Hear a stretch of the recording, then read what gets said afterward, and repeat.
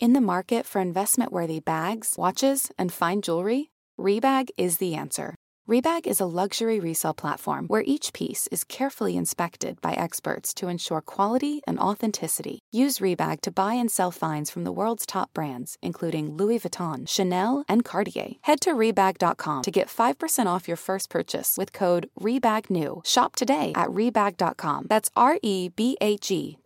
And use promo code RHOBHNEW for 5% off your first purchase. Worried about letting someone else pick out the perfect avocado for your perfect impress them on the third date guacamole? Well, good thing Instacart shoppers are just as picky as you are. They find ripe avocados like it's their guac on the line. They're milk expiration date detectives. They bag eggs like the 12 precious pieces of cargo they are. So let Instacart shoppers overthink your groceries so that you can overthink what you'll wear on that third date. Download the Instacart app to get free delivery on your first 3 orders while supplies last. Minimum $10 per order. Additional terms apply. Selling a little or a lot? Shopify helps you do your thing however you cha-ching. Shopify is the global commerce platform that helps you sell at every stage of your business. What I love about Shopify is basically how no matter how big you want to grow, Shopify gives you everything you need to take control and take your business to the next level. I know we use Shopify here at Betches, and honestly, anyone with any kind of business could really benefit from Shopify.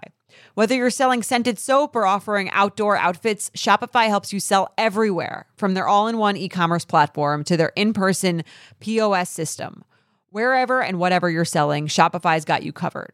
Shopify helps you turn browsers into buyers with the internet's best converting checkout, 15% better on average compared to other leading commerce platforms. And sell more with less effort thanks to Shopify Magic, your AI-powered all-star.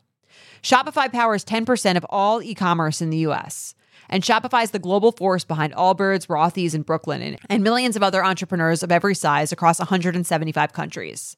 Plus, Shopify's award-winning 24/7 help is there to support your success every step of the way, because businesses that grow, grow with Shopify.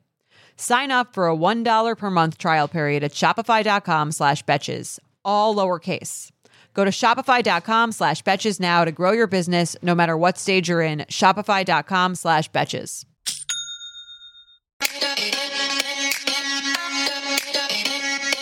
Welcome to So Bad It's Good with Ryan Bailey, the podcast where we cover all the pop culture we love to hate, from the classic reality TV moments of the past and present to the latest Daily Mail headlines and everything in between. We'll dive into all the infamous and notorious messes you can't stop watching. I'm looking at you, Jax Taylor. I'm your host, Ryan Bailey.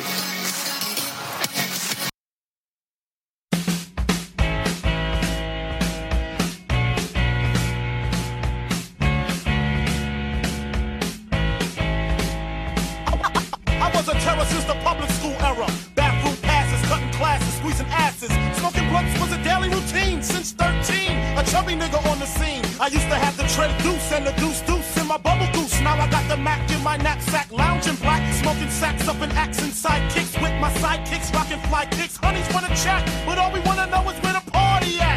And can I bring my gat? If not, I hope I don't get shot. Better throw my vest on my chest, cause niggas is a mess. It don't take nothing but frontin' for me to start something. Bugging and bucking at niggas like I was duck hunting.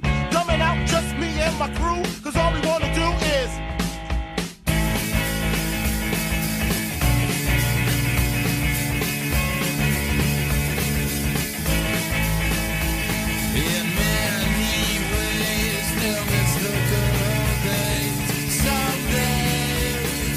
someday, yeah, it hurts to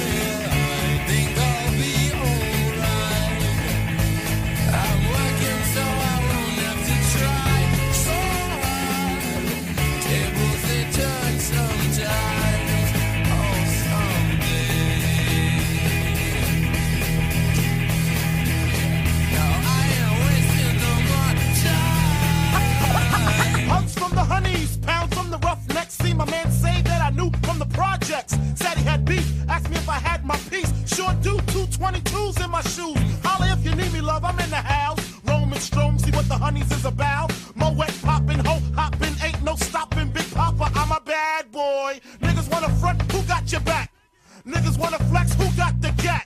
It ain't hard to tell I'm the East Coast overdoser. Nigga, you're scared, you're supposed to. Nigga, I toast you. Put fear in your heart. Fuck up the party before it even starts. Is he drunk off a Henny and skunk or some brand Nubian shit beating down punks? And party and bullshit and party and bullshit and party.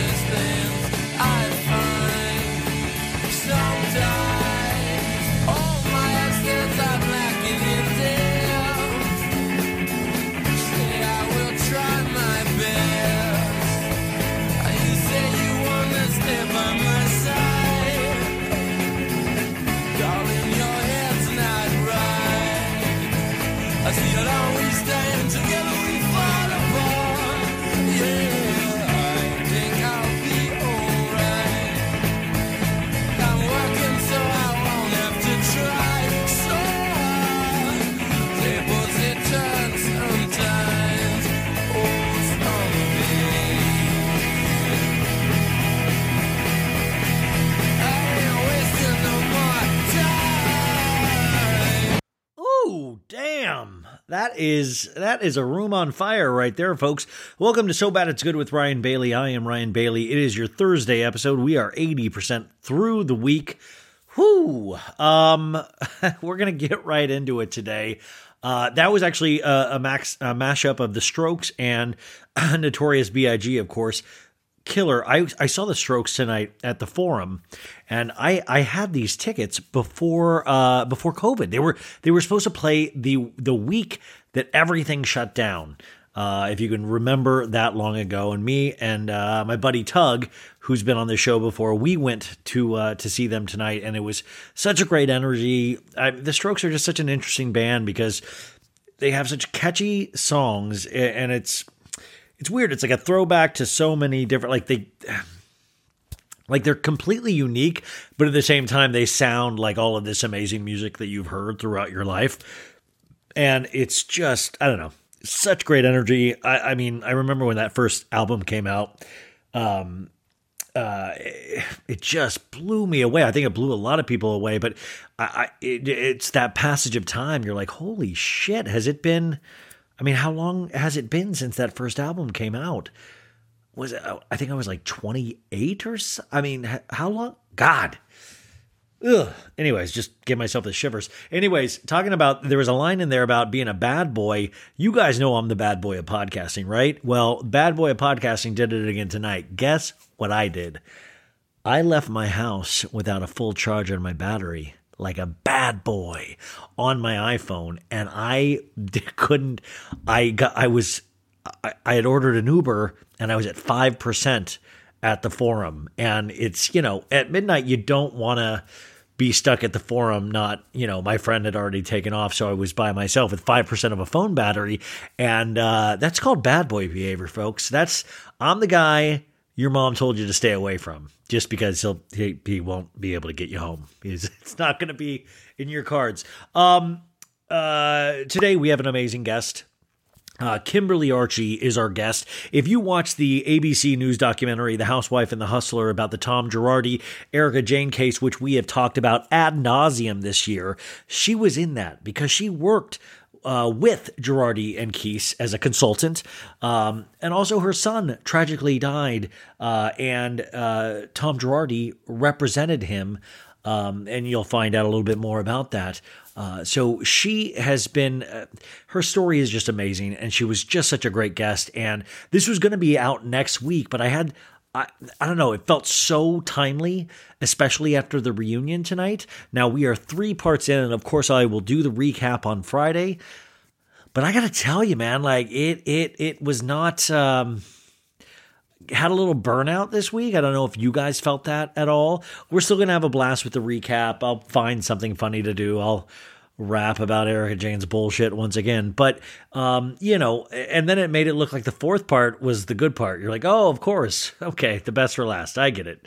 Well, I guess I'm just a jerk for expecting all three of these to be amazing before the fourth one came along. So who knows what it's going to be like. And also Winter House. If you guys aren't bored with Winter House, I implore you to look within, because it's just so good and stupid and easy and innocent, but dirty. And Austin is such a creep and a turtleneck. And Lindsay is telling Austin that she loves him. And also you need to watch What Happens Live directly after it, because Austin's the guest, but Lindsay's in the audience with his sister and his mom.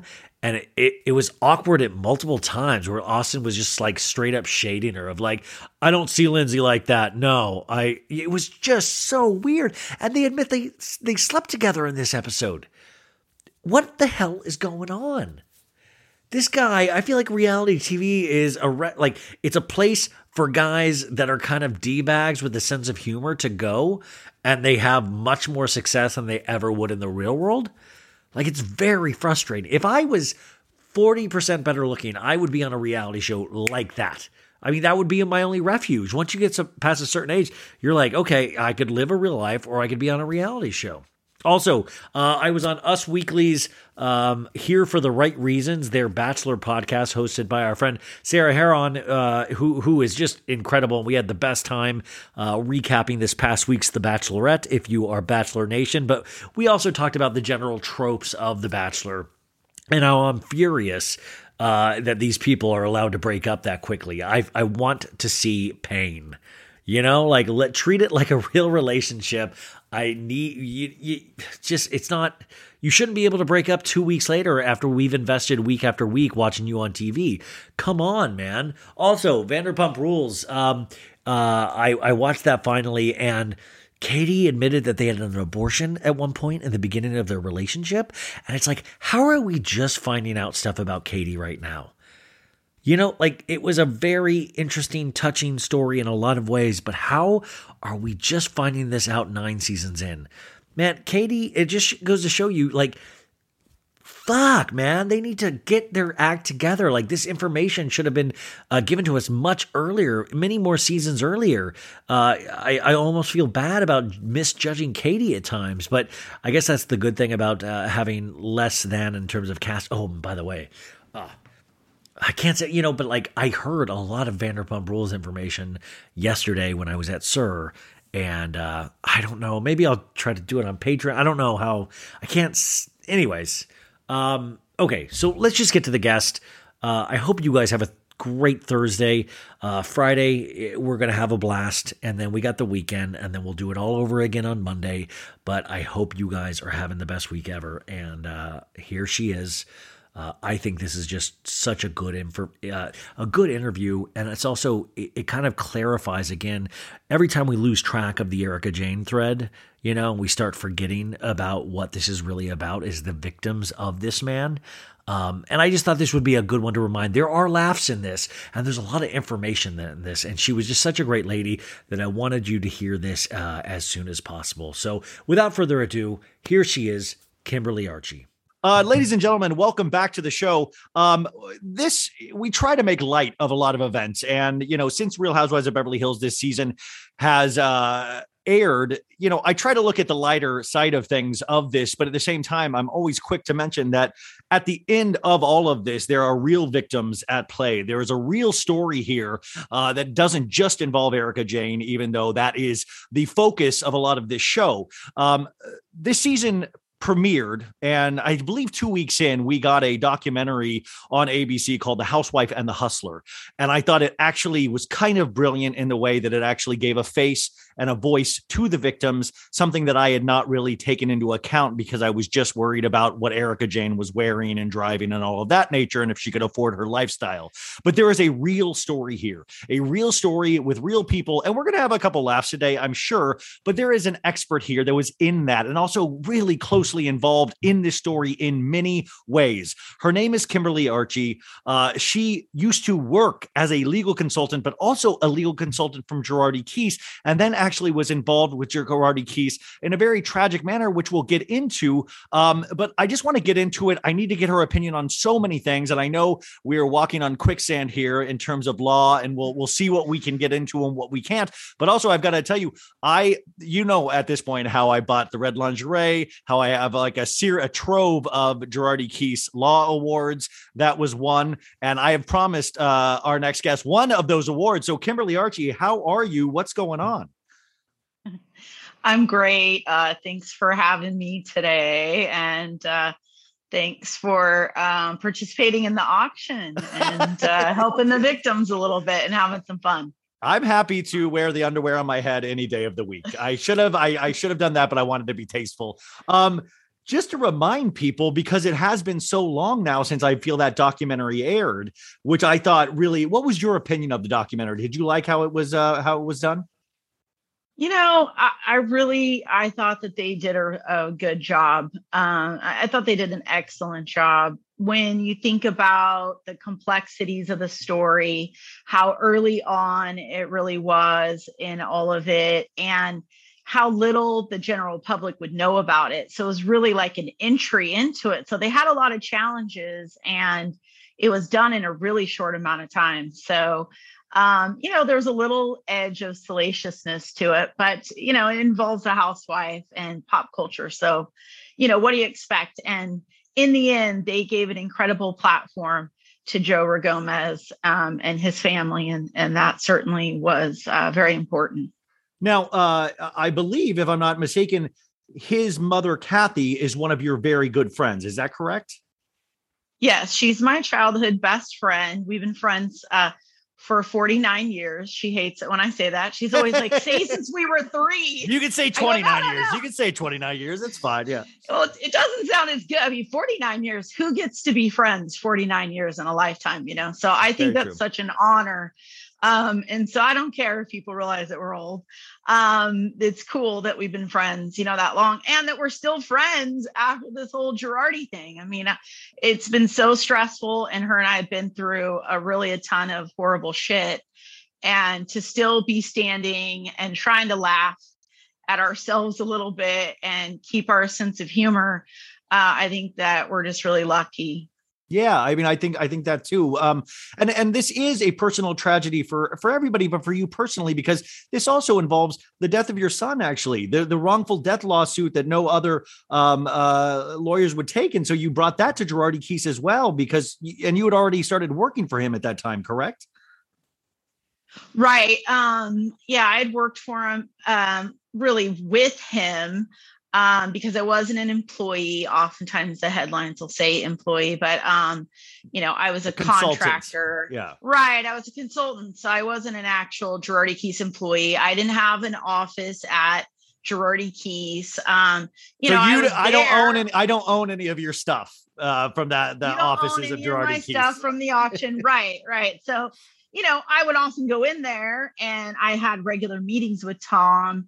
And I was known to do a, TV interview or two, but that would have been related to my son's case, which was at Girardi Keese. So, that all would have made a lot of sense. And so, so Tom became my son's attorney.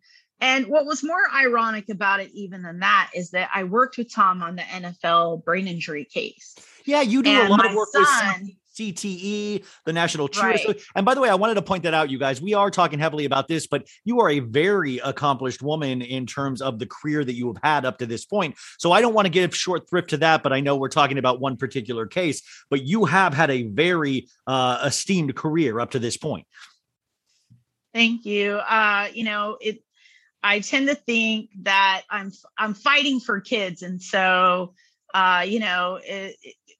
what wouldn't we do to protect kids? So it's really more about them than it is about me. But for 18 years, I've been a diligent advocate on behalf of child rights in sports. And that's how I met Tom, because I thought Tom, because of the Aaron Brockovich movie, would be the perfect attorney to take on the sports industry. And so after having several years of meetings with Masry and Vitito, which is the smaller law firm that you see in the Aaron Brockovich movie. Who's playing Ed lawyers Masry is the character right. in Aaron Brockovich. Yeah. You're right. That's the main attorney in the movie. So that's who I actually knew prior to my friend Kathy's house blowing up by the gas company, which is the same company in the Aaron Brockovich movie. So it's not, when people think, well, how did these guys, hire Tom Girardi? Well, it's the same company from the Aaron Brockovich movie that blew up Kathy and Joe Ragomez's house. And so now it makes a lot of sense why they would pick an attorney who had already been shown in a movie to have taken on this company and kicked their ass. So, when your kid's in a coma, you're thinking about who can I hire that's going to take this seriously and not just want to go settle because it's strict liability, So that's how sort of the road of how, I met Tom the same day that my friend Kathy did. And it was from there where I ended up working with him on the NFL case. And then my son died and I had his brain examined and he was found to have CTE as well. And so, that's the ironic twist of fate is that, I worked with Tom on this issue about CTE. It was the research that I did on behalf of former NFL players that I had my aha moment the summer before my son died about how football was played and the role that their negligent behavior played in little kids actually being exposed, not just pro players. And, so this was new. This was a new area of law, really. And so you wouldn't have a lot of attorneys who would be able to take on the sports industry and handle that type of case. And so, all of those guys were buddies with Tom. And so that's where the conflict came in. And of course, now that people have seen the Girardi story kind of play out, most people aren't surprised that people were fearful of Tom or wouldn't have wanted to step on his toes. I mean, I have pretty obvious. I have awards given from the sheriff's department to Tom, and I have awards given to him from the police saying thank you for all of your support, thank you for this. But when you're in it, when you're hiring, you said, did you think, hey, I'm with the right guy though? Like I'm working for, when did you even have suspicions of, well, this doesn't seem right? Was it when he wasn't paying Joe and Kathy the money that was owed them? Well, that's certainly when it started to become clear, which was after we filed my son's lawsuit. So, we were sort of stuck in the middle of it at that point because now we're litigating it. And that's where the issue came in where, we had to decide, do we make a demand for, their money and just say, I got to do whatever I have to do. If I have to go find someone else to fight my son's case, that's what I do. And we knew it was risky to do that. I knew if we fired Tom and took it to another law firm, that our case could get thrown out. And that's exactly what happened. Wow. It's on appeal. And the Ninth Circuit just tossed it out again. And we filed to ask for a full panel of the Ninth Circuit. We're waiting to hear. And the courts literally said that, some people maybe have heard of the movie Concussion that Will Smith played the doctor. So that doctor was the expert in my son's case. And the judge said that he was not a reliable witness on CTE and threw it out. So I don't know who the hell we were supposed to have besides the most renowned doctor in the world on this subject. But our judge decided that he wasn't reliable for whatever reason that he felt. I disagree with the judge that, and there's precedent to argue otherwise that, our experts said the same thing that have been said in other cases about impulsivity when someone has brain damage. And, so. Yeah, and what you're speaking to, if you don't understand or have heard about CTE, it's definitely gone more to the forefront over the last decade. But basically, if you get hit hard enough repeatedly and all of this stuff, you'll see in brain scans, it starts to eat away, or there starts to be like brain damage actually, and impulsivity in that a lot of ex-NFL players, especially, or that's when it was really being highlighted, were exhibiting extremely bizarre behavior, even killing themselves, even like auditory problems, visual problems. And you would see like all of these people that were in the NFL that kept getting hit over and over again. It degenerates the brain over time. And it's not just in NFL players, you're saying. Like this can happen to anybody, Right. And not even just in football, but in other collision sports, domestic violence, the military. This is a serious public health issue. And one of the reasons people should really care about it is because it doesn't just happen to football players, but if the football industry is helping to cover it up, they're covering it up for other folks as well, including our military veterans, which, really sort of strikes me because my brother's a retired Navy commander, and, he served 14 years in the Navy and has exposure, flying jets in a war zone. So, a lot of people have family members that have served in the military, and we don't want to be covering up brain health issues for our military vets. I 100% agree. This is really important work. And it is interesting as the technology becomes more available, how we're able to see how this happens. And unfortunately, big money is involved. So like the NFL, they want to protect people being able to hit people because it is making so much money for so many people. Can you speak to, you worked directly with Tom Girardi at times. We see the Tom Girardi now or the pictures or what we're being shown. Can you speak to how he was back then? Was he as charming as everybody says? Were you like, wow, what a guy? I certainly always thought he was brilliant. I still think it was brilliant, but obviously some of that brilliance was used in ways that isn't very palatable. And he was charming. And just like I said in the Hulu doc, one of the things that was always so shocking to me, or that, I could never just take my eye off of it or my ears off of it, was sort of how he adapted to a room, an audience, an environment. That's why I called him a chameleon, but because he would just he would read the room, that's a little like saying now, read the room, idiot, but he was a master of reading the room and being able to just adapt and tell people what they wanted to hear. Like, I care a lot about women's rights and how women are treated in the workplace. So he was never sexist around me and would talk or say certain things. Now I've heard other stories like, oh, wow, now he did things this way. So it's interesting. You have to really be brilliant to read a room and adapt like that in almost any environment, whether you're talking to an everyday person, you're talking to a jury, you're speaking to judges, you're speaking to the governor. When one of the things that I did was to lobby to make cheerleading a Title IX sport in California for high school athletes. And when we got the bill passed, you got to get the governor to sign it. Well, never in the history in the US has the government told anybody what a sport was. So this was history in the making. We weren't sure if the governor would sign it. Well, Tom called the governor and he signed it. Who he donated money to.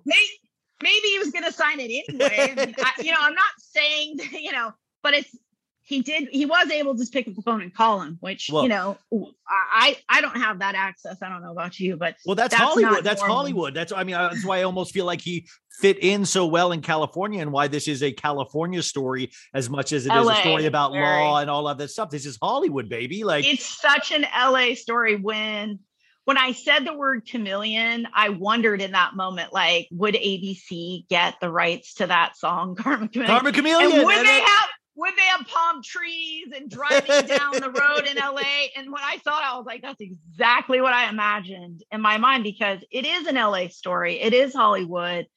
I think that's why people are fascinated with it, because you've got a Bernie Madoff type story of the millennials time, and it intersects pop culture in a huge way because of Erin Brockovich and Housewives. And then you have the legal part of it. And so when do you have lawyers and Housewife fans reading the same blogs and articles? I know. Wait, what is your, I mean, this is off top. I mean, it's the same topic, but like, what is your opinion, like going online and seeing all these Bravo fanatics and meme accounts dipping their toes into law, you know? Folks, summer is just around the corner, so it's time to say goodbye to those jackets and sweaters and hello to shorts and tees. Now, I wanted to update my wardrobe for the long haul without spending a fortune, and luckily, I found Quince. Now, I have a lineup of timeless pieces I want that will keep me looking fresh year after year. I got a pair of tan shorts. I got a pair of green shorts. I cannot wait to style these for summer, and I gotta tell you, the quality is great, because Quince has all the seasonal must-haves, like 100% European linen shirts from $30, performance polos, and versatile flow knit activewear. The best part? All Quince items are priced 50 to 80% less than similar brands. Quince cuts out the cost of the middleman by partnering directly with top factories and passes that savings on to us. And Quince only works with factories that use safe, ethical, and responsible manufacturing practices and premium fabrics and finishes, so you can feel good about what you're wearing on every level. So upgrade your wardrobe. Go to quince.com/sobad for free shipping on your order and 365-day returns. That's QUINCE.com/sobad to get free shipping and 365-day returns. Quince.com/sobad. Tired of not being able to get a hold of anyone when you have questions about your credit card?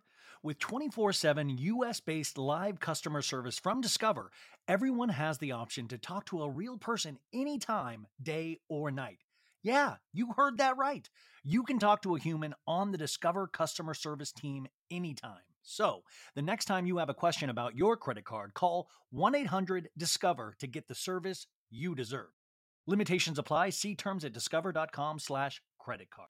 Wait, I just want to say this, first of all, like I work a lot, so I didn't watch a lot of TV. I feel like I watch more of it now because I'm trying to watch the Housewives stuff and try to understand some of the things that are happening in real time. I need to get your opinion on watching for the first time. Man. And so that's interesting. But I want to say that I am blown away by the fans. They are so cool and so smart. Like, I want to, like some of these bloggers, I want to hire them to dig into people for lawsuits, because they blow my mind. I'll be like, what? They found what?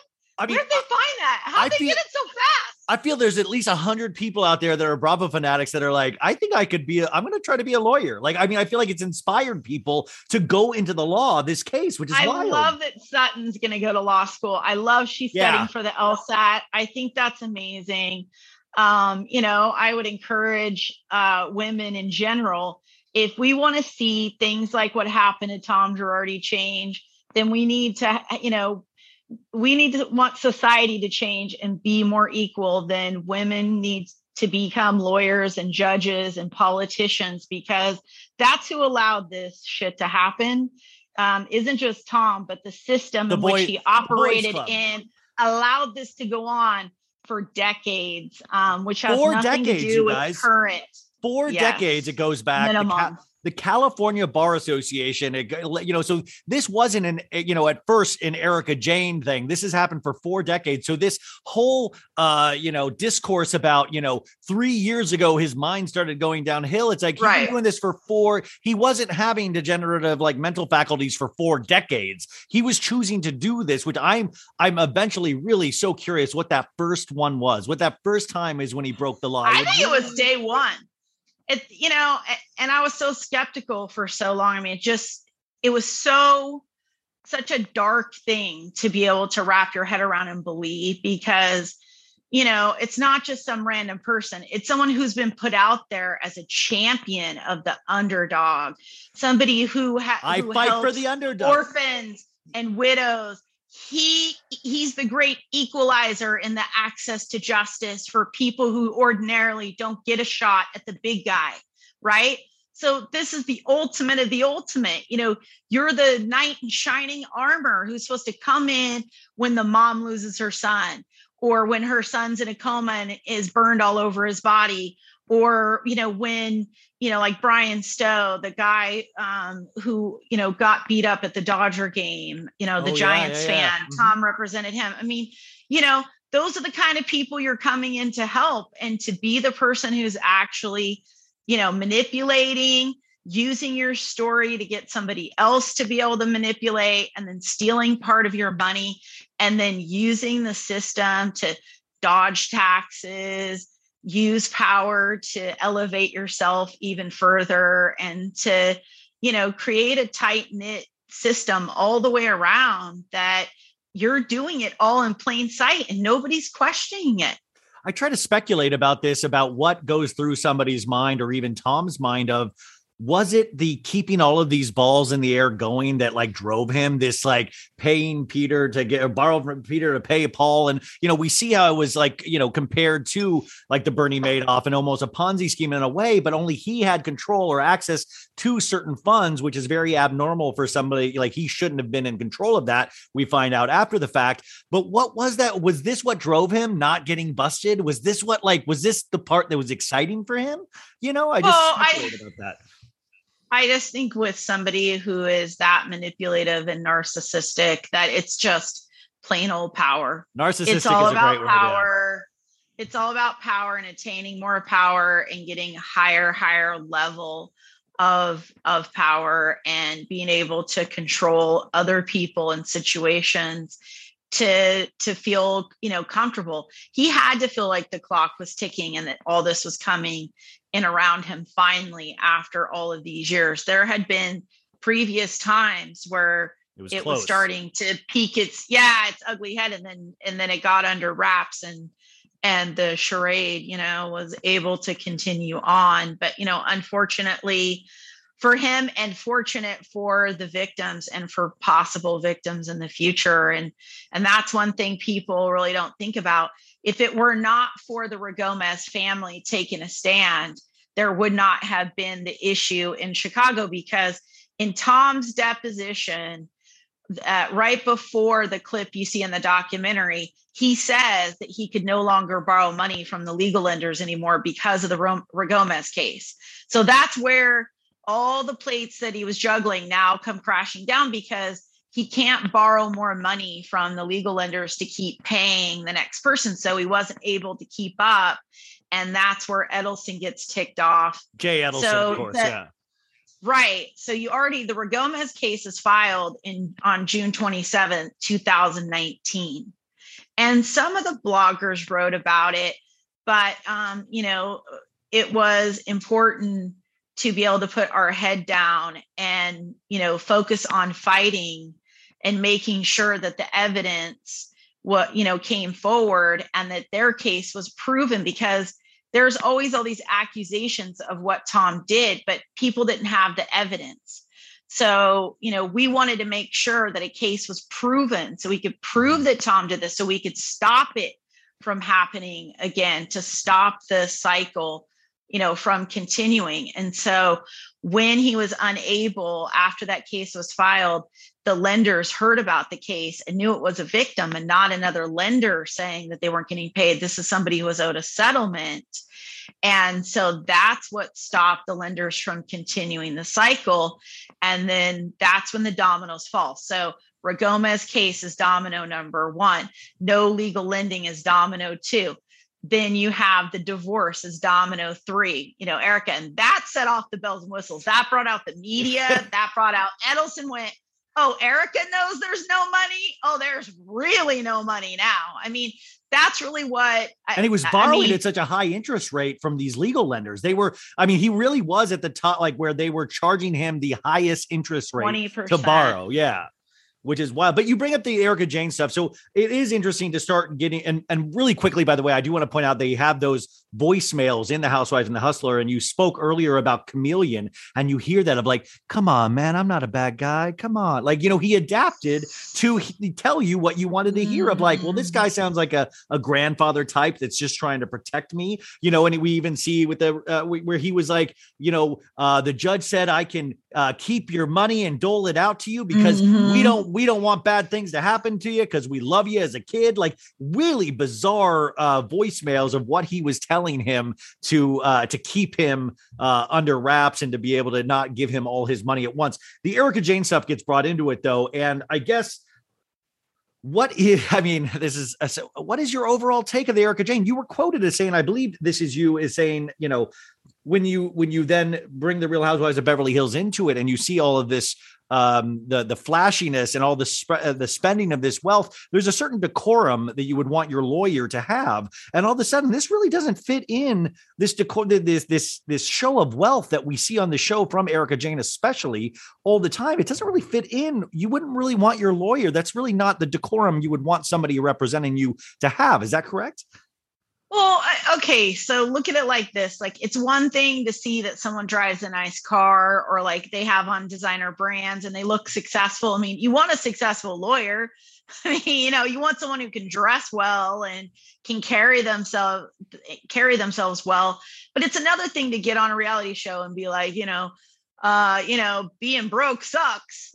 Well, guess what? All their clients are injured and typically broke. So, I mean, it just, so that's what I mean. Like, it's not about being rich. That's the issue. It's like how you portray yourself in that situation. Are you acting entitled, and are you not even realizing that, majority of your money that was made on the backs of people who had cancer and died and had horrific injuries, so you would just think that there would be some amount of humility involved in that and just talking about them. Like, everyone keeps saying, oh, she can't talk about the victims.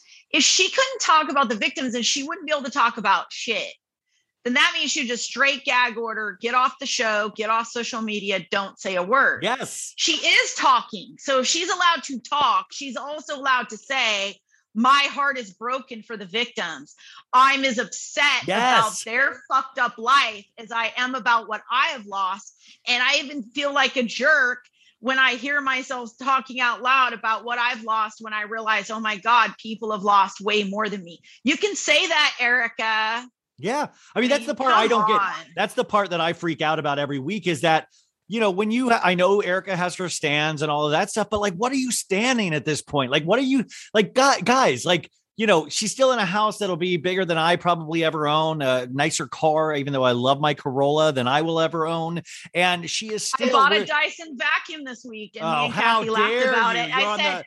Erika Jayne. I wonder if I look as awkward using it as she did in that little episode I saw where it's like, I was like, yeah, she would, look less awkward with a vibrator than she did with that vacuum. I mean, gee whiz. But when you start watching the season, though, I mean, it's got to like, and I can tell a little bit about your vocal tone, it's got to enrage you because we see this portrayal. We see this, it's almost like a soap opera actor at times. There's almost, it's playing with these emotions, and she's able to sometimes mess with the narrative, and especially in these reunions. Let's not drag soap opera actors. A bad attempt at being a soap opera actor.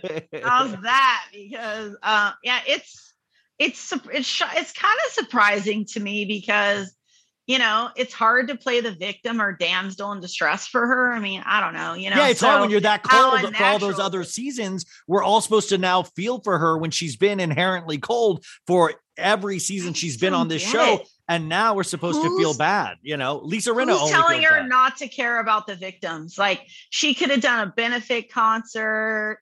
Well, no, we don't want to, that would hurt the victims. I feel if we did a benefit concert, she's not a great singer. No, she could put one on like, ask her friends, like David Foster is a friend of theirs. David Foster knows everybody. David Foster got her on the show, right?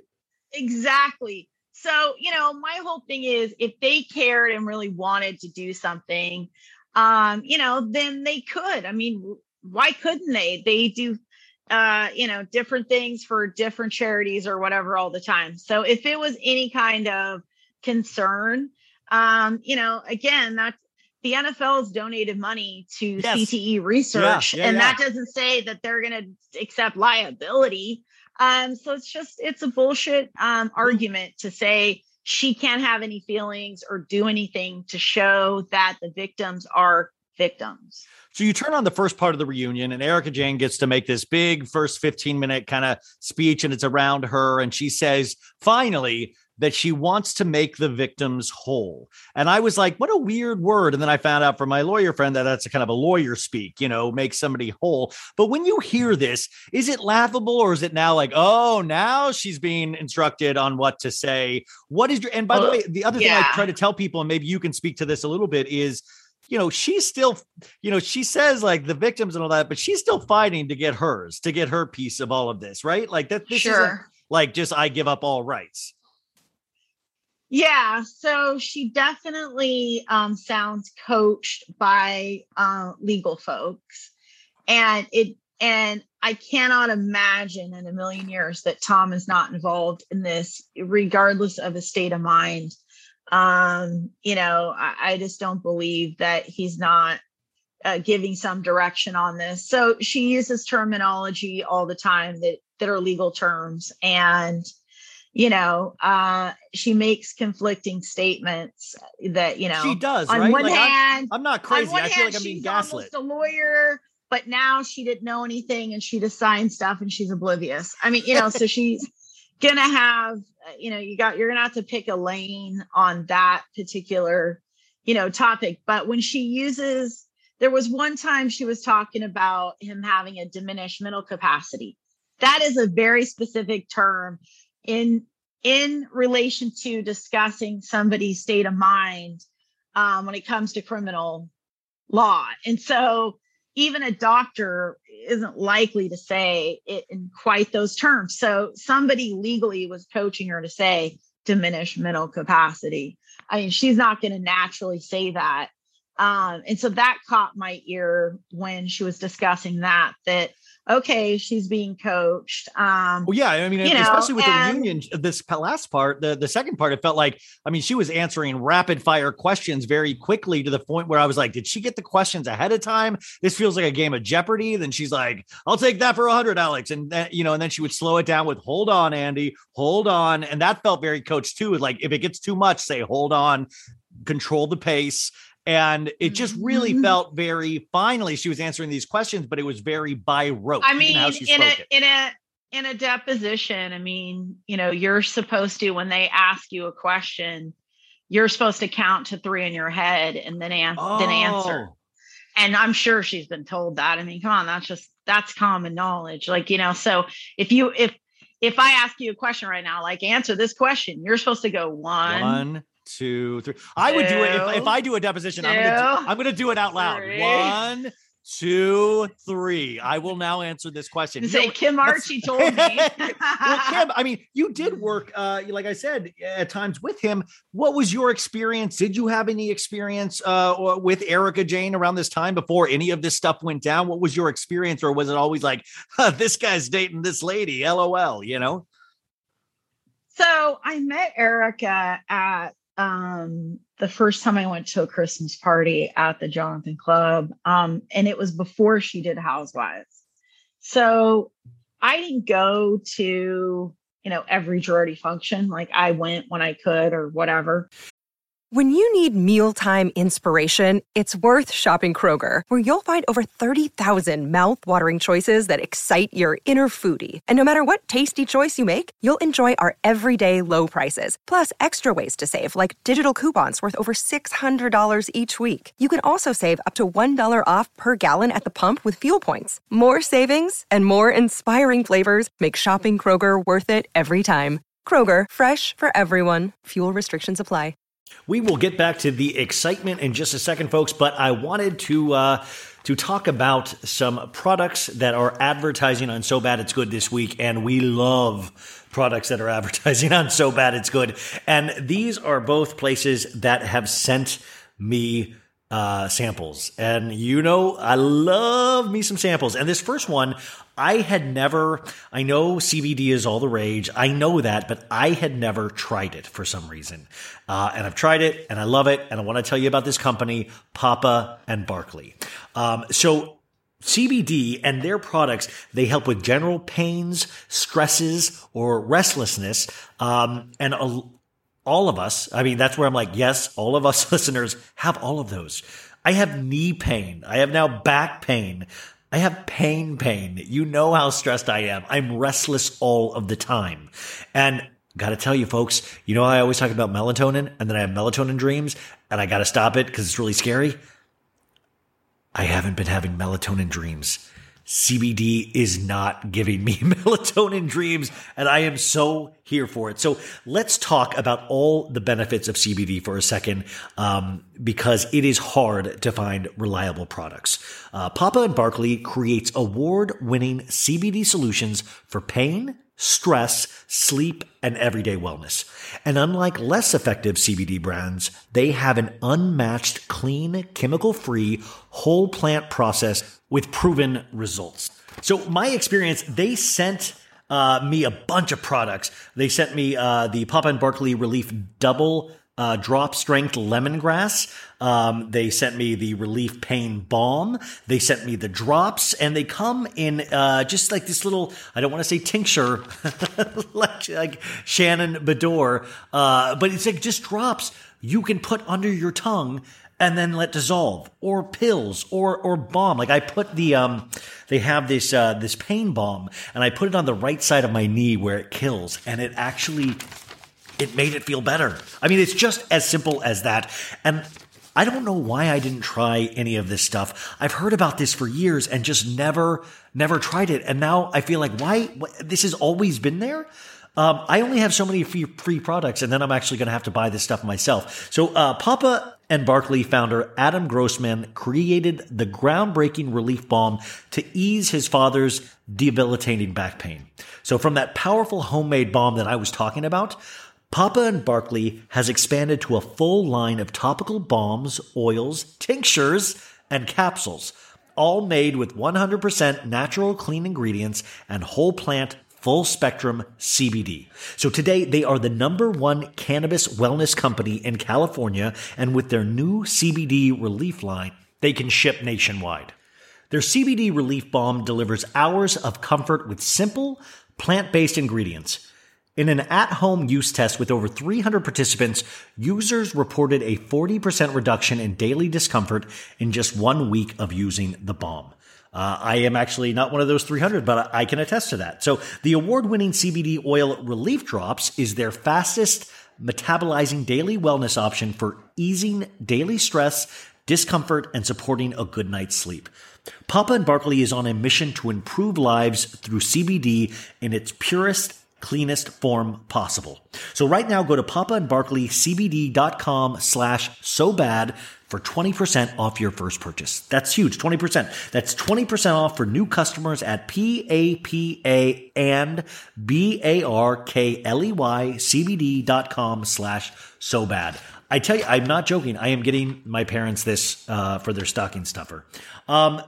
Yeah, they get stocking stuffers, so what? The next company is called Uncommon Goods, you guys. So if you're on a mission to be the best gift giver ever this year, I hope people are on that mission for me, but I gotta get better at this. And Uncommon Goods is where I start, but it is never too early to start crossing people off your holiday shopping list. So whether you're shopping for mom, dad, teenagers, in-laws, or your best friends, Uncommon Goods make it easy to find remarkable and truly original gifts for anyone. Uncommon Goods wants your holiday season to be stress-free, so check out their selection of thousands of items today. So here are my few of my favorite gifts that I have found on the site so far. Okay, so this is really cool. They have the website Uncommon Goods. They have it in sections. So like women, men, kids, teens, dad, mom. And so I just clicked on men because I'm a man, pretty much. And they have a glass topper cocktail smoker that helps with it's like when you're making drinks, like when you're like Tom Sandoval at Sir. This is the glass topper cocktail smoker. It looks so cool. I want that. They have a make your own hot sauce kit. They have a nitro cold brew coffee maker, you guys. You know how I like cold brew. I'm trying to cut down, but this is a cold brew maker. You have a grilled personal pizza maker. I'm telling you, I believe there's like 96% female listen to this audience. And if you guys have husbands or boyfriends, I'm telling you, this is place. They have a portable campfire. They have a Mars dust globe. It's like a snow globe with Mars dust. Yeah, I'm a geek. They have baseball park map pint glasses. I'm not into sports, but I love pint glasses, and they have them. They have baseball stadium blueprints framed. I'm telling you, I've seen your guys watch sports on your Instagram stories. They are going to love this stuff. And not just for guys. Like I said, they have it for women. They have it for kids. This place is dope as hell, and I want you to check it out. So who knows what holiday shopping will look like this season? It's very different every year now, the last couple of years. But the unique gifts at Uncommon Goods can sell out fast. So shop now. Get it taken care of early. No matter what they are into, your friends, your family, Uncommon Goods has the perfect gift. From art and jewelry to kitchen, home, and bar, Uncommon Goods has something for everyone. Not the same lackluster gifts you could find just anywhere. Uncommon Goods looks for products that are high quality, unique, and often handmade or made in the U.S. They have the most meaningful, out-of-the-ordinary gifts anywhere. And with every purchase you make at Uncommon Goods, they give back $1 to a non-profit partner of your choice. They've donated more than $2.5 million to date. To get 15% off your next gift, go to uncommongoods.com/sobad. That's uncommongoods.com/sobad for 15% off. Don't miss out on this limited time offer. Uncommon Goods. We're all out of the ordinary. We're all out of the ordinary. I love that. And I'm seriously, you guys, I geeked out on their website. Just go check out their website. I think you're going to find stuff that you like. And now, back to the show. So I was sporadic in going to things. So once she did the show, I never saw her around again. Like before, like if Tom got some big award, that might be something she would show up to. But again, like I said, like after Housewives, I didn't run into her at like conferences or things where Tom got awards. Like Tom got Lawyer of the Year with his son-in-law.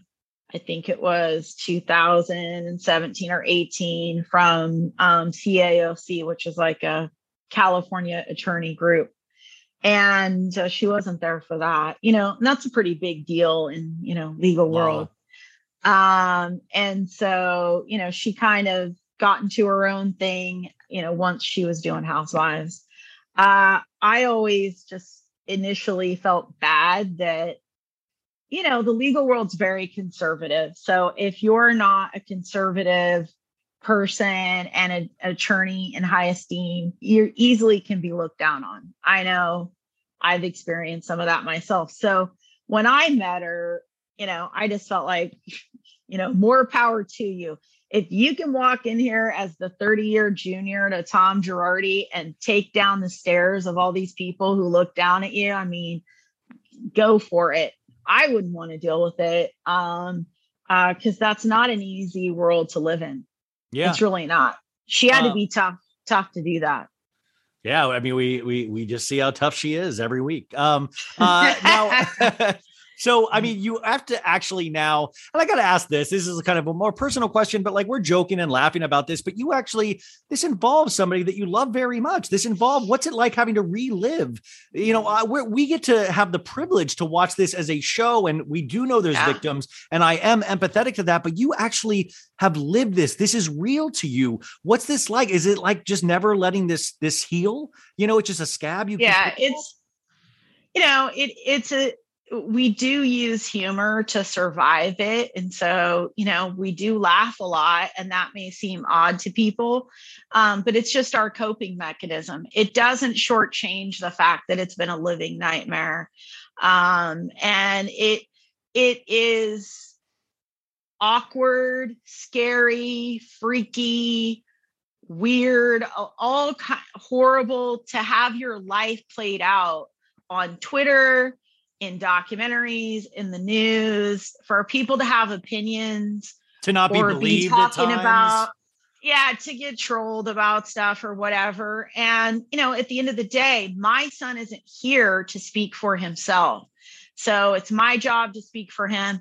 And my role in all this is complicated because I have multiple things that I'm involved with because I worked with them, because of my work in CTE, because of being an expert for sports injury litigation, because of his involvement in my best friend's, family's case and what he did to them and helping them, and then my son's case, and then Tom mentoring me and, encouraging me to become an attorney and that's sort so of many being layers. stuck in this weird world. So, and I'm not a victim type person. I don't want to be seen as a victim, but at the end of the day, my son was his client.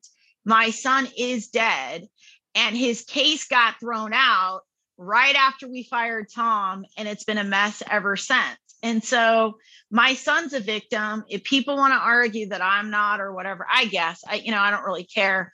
But it isn't simple. It's multi-layered. Yeah. I'm all those things. But I'm certainly a survivor, much greater than I am a victim. And I'm a fighter for other victims. And I'm much more comfortable fighting for other people than I am sitting around, saying, woe is me. But I can't belittle how horrible this is for all the people that have been harmed. The stories I hear every day, like I need therapy just to deal with all the things I hear and the people who reach out to me, because it's horrible what's been done.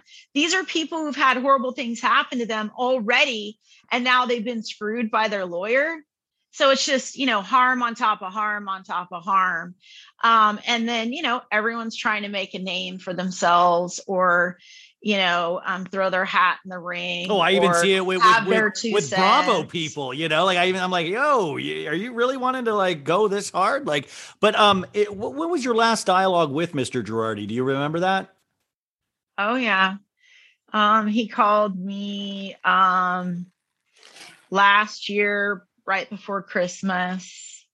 And I initially didn't answer the first time. Then he called again. So this had already been going down. Like the Erika had already left, gone right? Down. Yes, this is after Erika had left. And he just said, hey, this is your old pal, Tom. And I said, yeah. And he said, I'm feeling like the ugly fat girl at the prom. And I said, I feel like the prom queen. And it was just kind of, silent for a minute. And I was like in my head thinking, where did that come from? I don't know what made me say that. And then, he said, he asked if I would meet with them. And I just agreed to, because I knew I wasn't going to. It was COVID. And, of course I'm not going to go meet him, but I wasn't going to argue or anything. I just was really answering to see what he wanted at this point. Yeah. And so then we hung up the phone and I never heard from him, again, which is sort of what I expected. And I think he probably continued to go downhill. It's not a popular opinion for me, to say that, I know Tom got in a car wreck. I know that he had a brain injury. I saw it. I don't believe that Erika was saying anything. Or at least not when I was saying stuff to everybody. And of course, brain injury is my thing. And so I'm saying, every time I meet with him, he can't remember, or he'll repeat something every single time. After the 6th month in a row he's done this, I was starting to go maybe that car wreck, he really did have a brain injury and all of this. Have you heard the John Wayne story? Yeah. Oh, wow. You've heard the John Wayne story. That's interesting. 185 times. Wow. Well, but I've said on the show, I'm exaggerating a little bit. I've heard it a number of times. I've said on the show, though, many times, is that two things can be true. He can have a brain injury and have diminished mental capacity, and he can still have stolen from people for 40 years. These two things have nothing to do with each other. Because I said, I definitely do not believe he's putting this on for the cameras. But I also believe that Erika is more aware than she is letting on. I do also 100% believe that she left due to all of the stuff coming down the pike, period. If she didn't, she's one of the most heartless people in the world, which I think that's probably true too. But I do believe she was well aware or very aware that things were happening and she had to get out. Because also, do you really think the last time she saw Tom was driving him to work? Like, in the morning? Like, she's a morning person?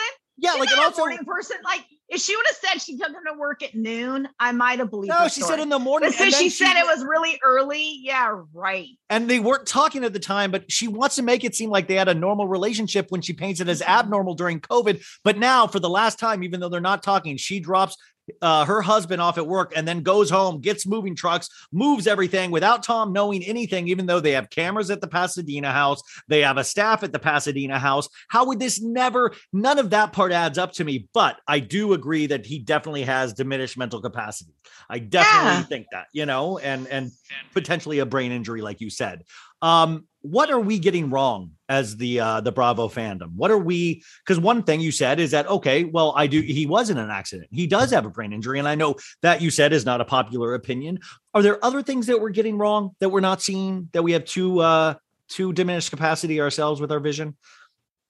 I just think that, the focus is just so often on Erika, which makes sense on one hand, because she's on the show and these are fans of a show. So they're focusing on one of the characters and what they believe about her. So I don't know if that's necessarily wrong.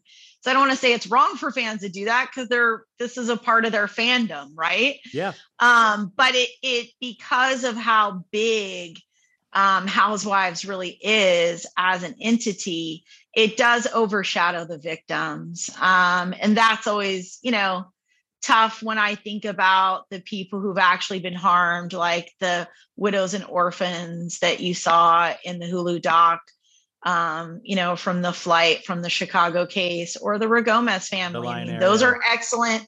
Yeah. The Lion Air victims. Those are great examples of saying, like, and those are just some faces of that. There was 9,000 clients on the books the day that Girardi Keese closed its doors. So I say we call those the orphan clients, because they all became orphans. They had to get new clients. They got dumped to somebody else, or maybe they had a chance to move their case. But their case went from being at what judges and juries and defense attorneys saw as a top tier law firm. Who knows where their case went now?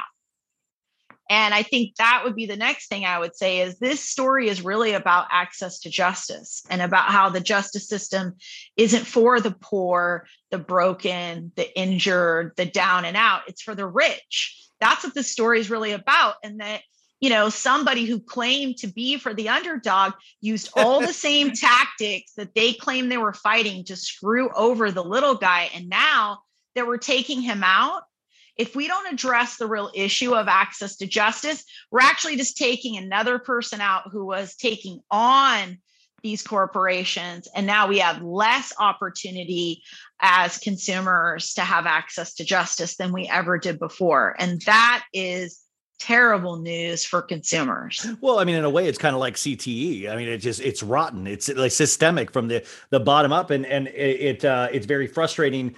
As being one of the little people, is that these systems put in place to protect us, like like police or the law or something like that. It's very frustrating for all of this to happen, because you realize how small you are, and there are these big people, and you only can play the game if you're rich. And will there be systemic reform? Will this do anything, or are we just going to take this one man down, throw him on the pyre, and say it's all Tom Girardi, nobody else is involved with this? Because the Bar Association is hugely to blame in so many of these ways. Will anything happen from this? And it's going to be like 20 years before that happens. I mean, the whole reason why Kathy RHOBH and I have fought so hard and put the amount of time and effort that we have into everything is so that there will be changes, not just to stop Tom, but the system that allowed Tom to do this also has to change in order for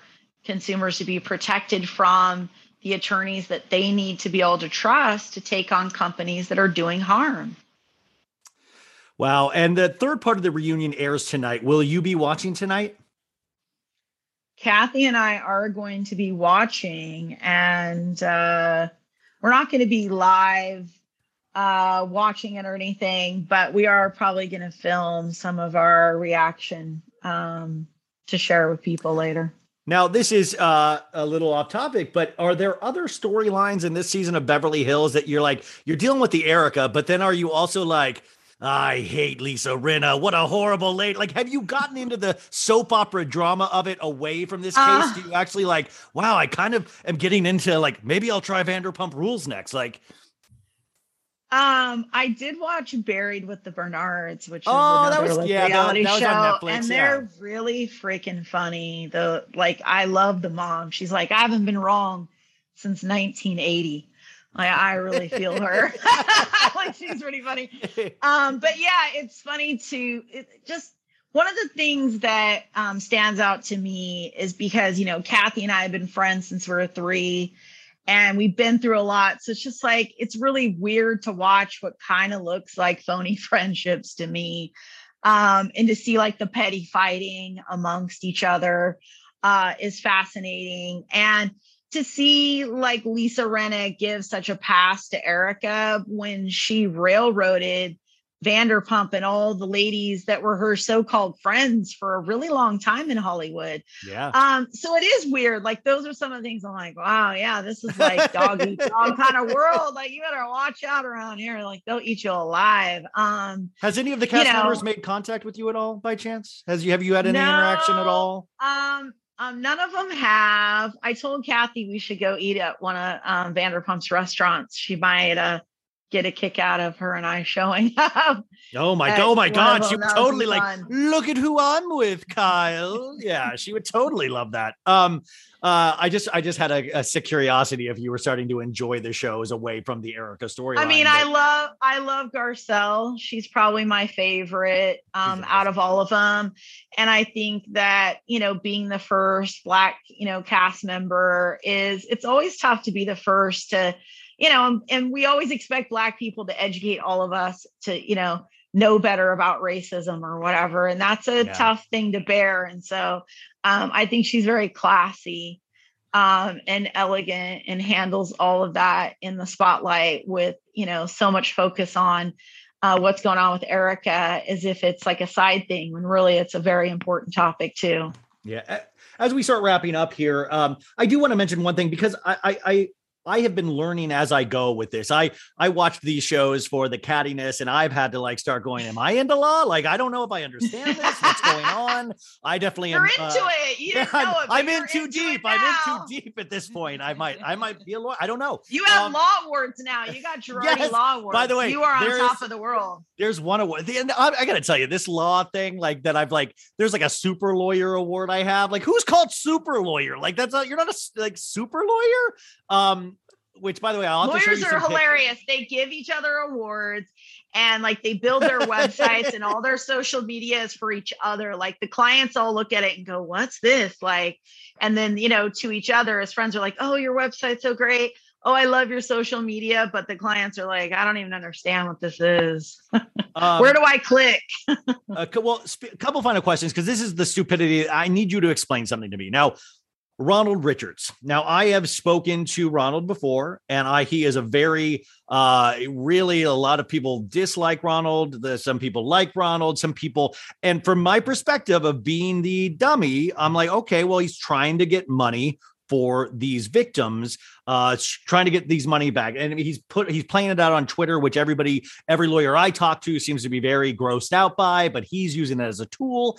What is your opinion on all this? I believe you have a strong opinion, and I'm like, what am I not seeing? Why is what he's doing potentially harmful, if that is true?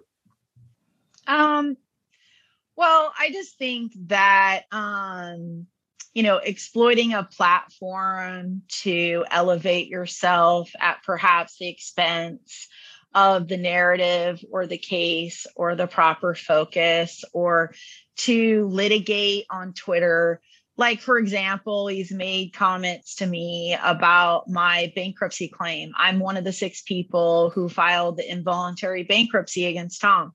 And he's made comments to me like I have to prove my claim on Twitter.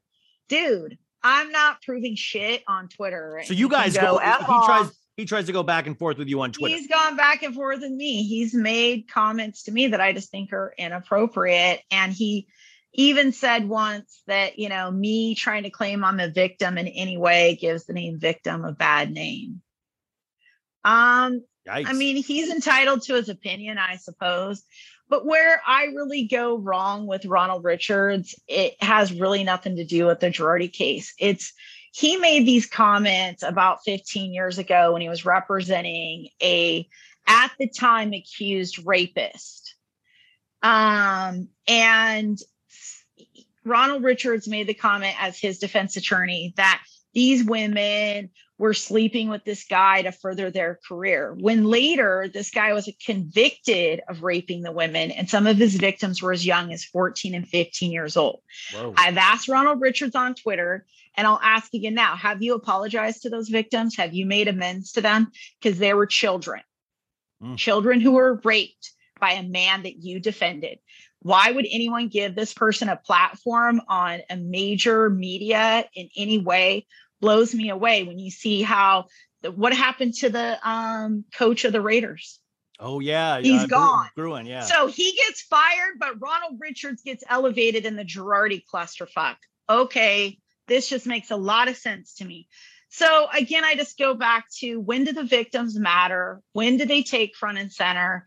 If it's not helping the victims and elevating them and furthering their cause, then I'm going to have pause. And if you have somebody being platformed that have said things that are inappropriate involving 14 and 15-year-old young women who were raped, I just question that. And I don't understand why anyone else wouldn't be.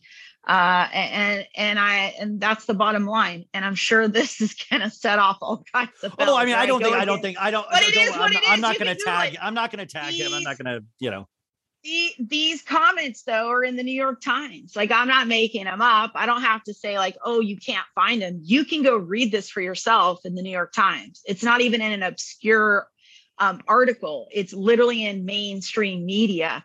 So, why would anybody want to be involved in the law at this point? I feel like it's the presidency is like, why would any good person want to be involved in this mess? Like, it seems like such an uphill battle. I mean, your son hasn't been given justice yet. All of these victims haven't been given justice. We're talking years and years and years and years. I always compare it to the Free Britney thing because that's the most pop culture story we have. But at the same time, like, look at this. Like, I don't understand it from an outsider's perspective why the wheels of justice turn the slowest that I've ever seen it. Like, why are we supposed to care? The law is like watching paint dry. That's what I feel say. It's faster to have paint dry. It is way faster to watch paint dry, and it's a lot less painful too than to, deal with legal issues. And with the Girardi stuff, you've got probate, divorce, personal injury, bankruptcy, and possible criminal contempt of court, fraud charges. I mean, you've got a lot of stuff going on. And so, it's a very complicated issue. And I think that would probably be my last thing about what I would say isn't really going right is you see a lot of headlines that aren't true. Like, Erika owes 25 million. That's a really salacious headline. So are you telling me that every sugar daddy in LA who gives their chick a Amex card and she racks up 10 million in charges and he goes bankrupt, their babe owes the money back? Which, by the way, that would destroy the sugar baby industry. We would like the whole economy for Los Angeles would go bust. I think I just felt an earthquake in LA when I said that. I mean, what in the world is going on? So Erika owes the money because she was married to Tom. Period. End of story. That's the end of the deal. And so that's where her liability remains civilly, is that she was married to Tom and she owes his debts as much as he does. And that's it. period, in the story.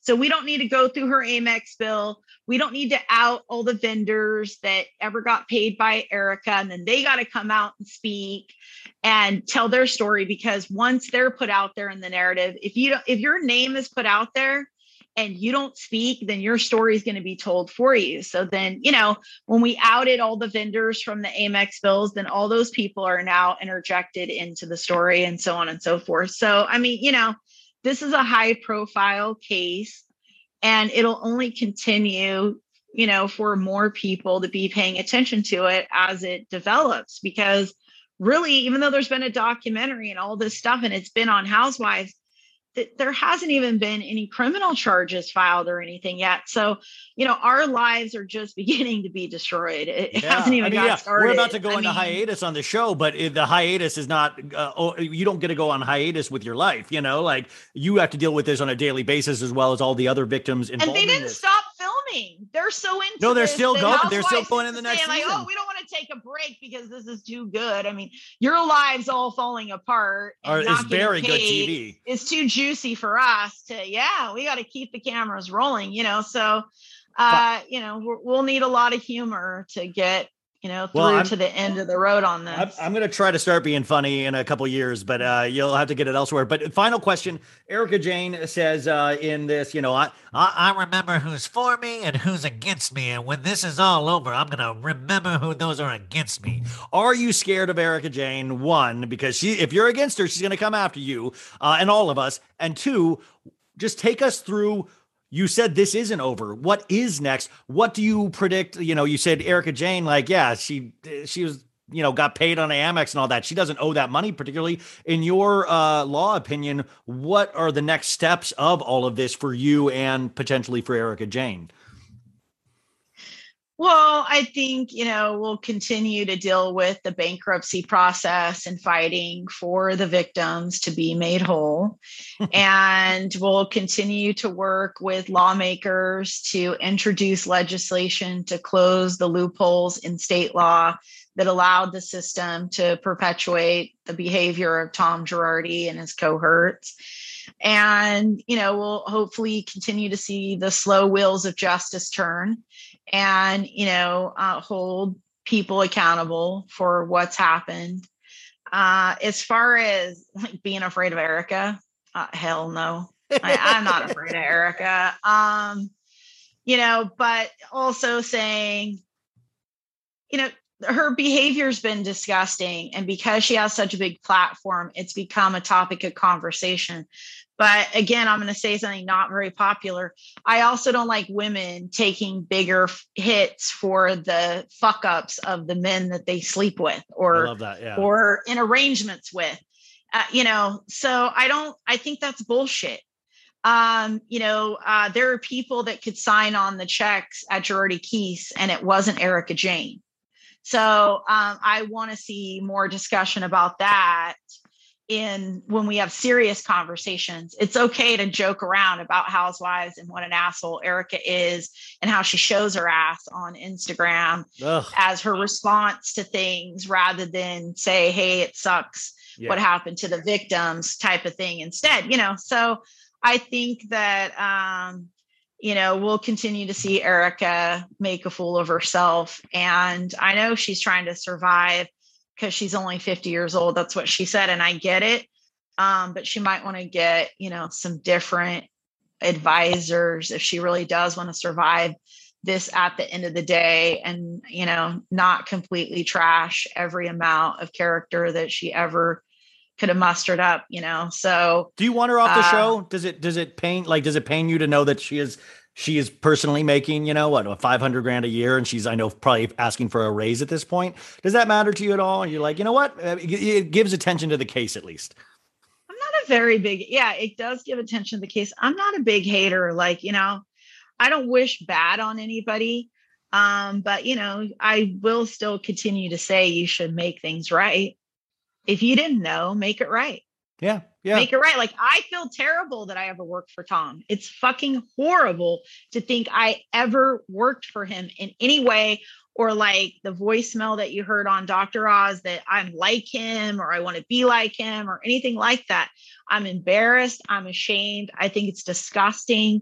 And I will continue to fight for other victims to show that I think what I found out was wrong and I wouldn't want anything to do with it. And she could do the same thing. Once she found out, she could say, I don't want anything to do with this. I stand against it. I stand with the victims and I want this to be made right. And I feel terrible.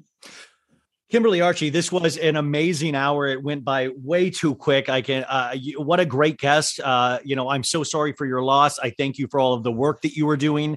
I thank you for having the sense of humor that you do about all of this. How do we support you? The Bravo fan base, what do you want? How do we help you in this cause? How do we help the victims? I mean, I bought the underpants, so I've done my part, but how do other people, what would you want them to do or how can we help? Well, I say, continue to elevate the stories of the victims. If you live in California, reach out to your lawmakers. You can reach out to me and Kathy on GirardiFraud.com if you have, ways that you want to help, or if you know somebody who's been a victim of Girardi and they need help, getting through the process of filing a claim. We're here to help with that too. So, and again, we appreciate the fans caring about, what's happening to the real people. Well, please pay my respects to Kathy. I look forward to being able to present you with the Tom Girardi framed award someday in person. And this has just been such a special hour for all of us. So thank you so much. Thank you for having me. 5, 4. Betches.